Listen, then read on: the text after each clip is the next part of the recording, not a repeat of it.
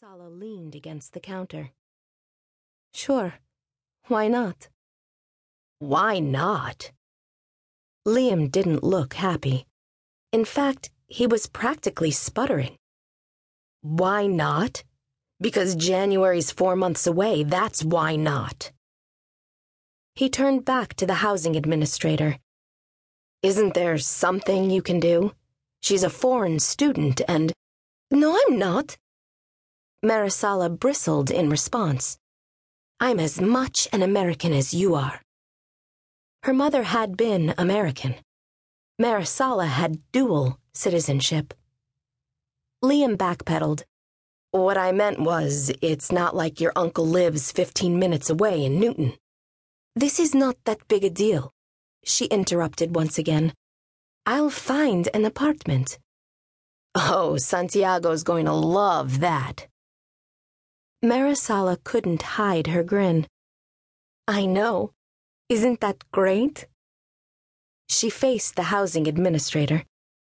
Can you give me a list of hotels in the area? Someplace I can stay temporarily. Hotels? Liam said. Wait a minute.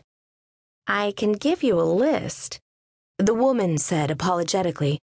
But I can also tell you that everything in this area is booked solid. 2 conventions are in town, not to mention all the parents dropping students off at all the colleges and staying overnight. You might be able to find a motel room out in Natick or Framingham. Marisala looked at Liam. Do you know where Natick? Yes, and it's too far away. How would you get to your classes? It would only be temporary until I can find an apartment, I know. You keep saying that, and I keep imagining Santiago coming after me with a gun. Marisala laughed. He wouldn't. But Liam wasn't kidding. He stepped closer, lowering his voice to speak to her privately. Beneath the aroma of coffee and the light hint of expensive cologne, she could smell sunshine and laughter.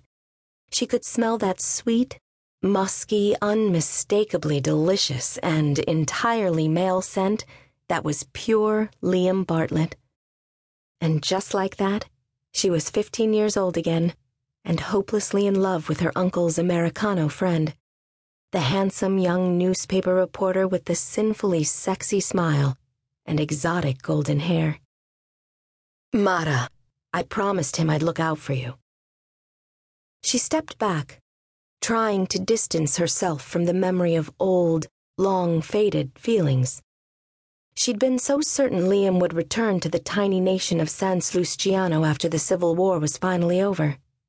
She'd waited impatiently for him as days turned into weeks, weeks into months. It seemed impossible that he hadn't had an answering passion for her burning in his heart. But she was wrong.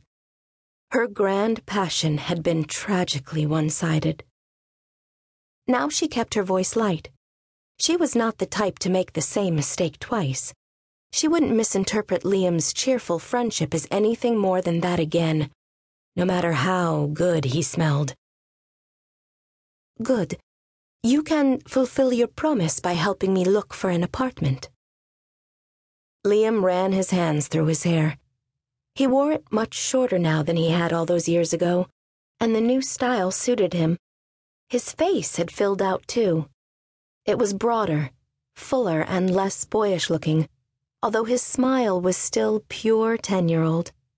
And even though he was no longer gaunt from hunger and mistreatment, his cheekbones still dominated his handsome face, highlighting his perfect nose, his elegantly shaped lips, and showcasing those incredible eyes. His eyes hadn't changed at all. They were still the color of heaven on a sunny day. Mara, Santiago wanted you to live in a dormitory, not an apartment.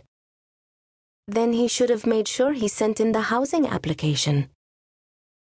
She couldn't hide her smile. He frowned at her. This isn't funny. Yes, it is. Come on, Liam. Think about it. Santiago is always so perfect.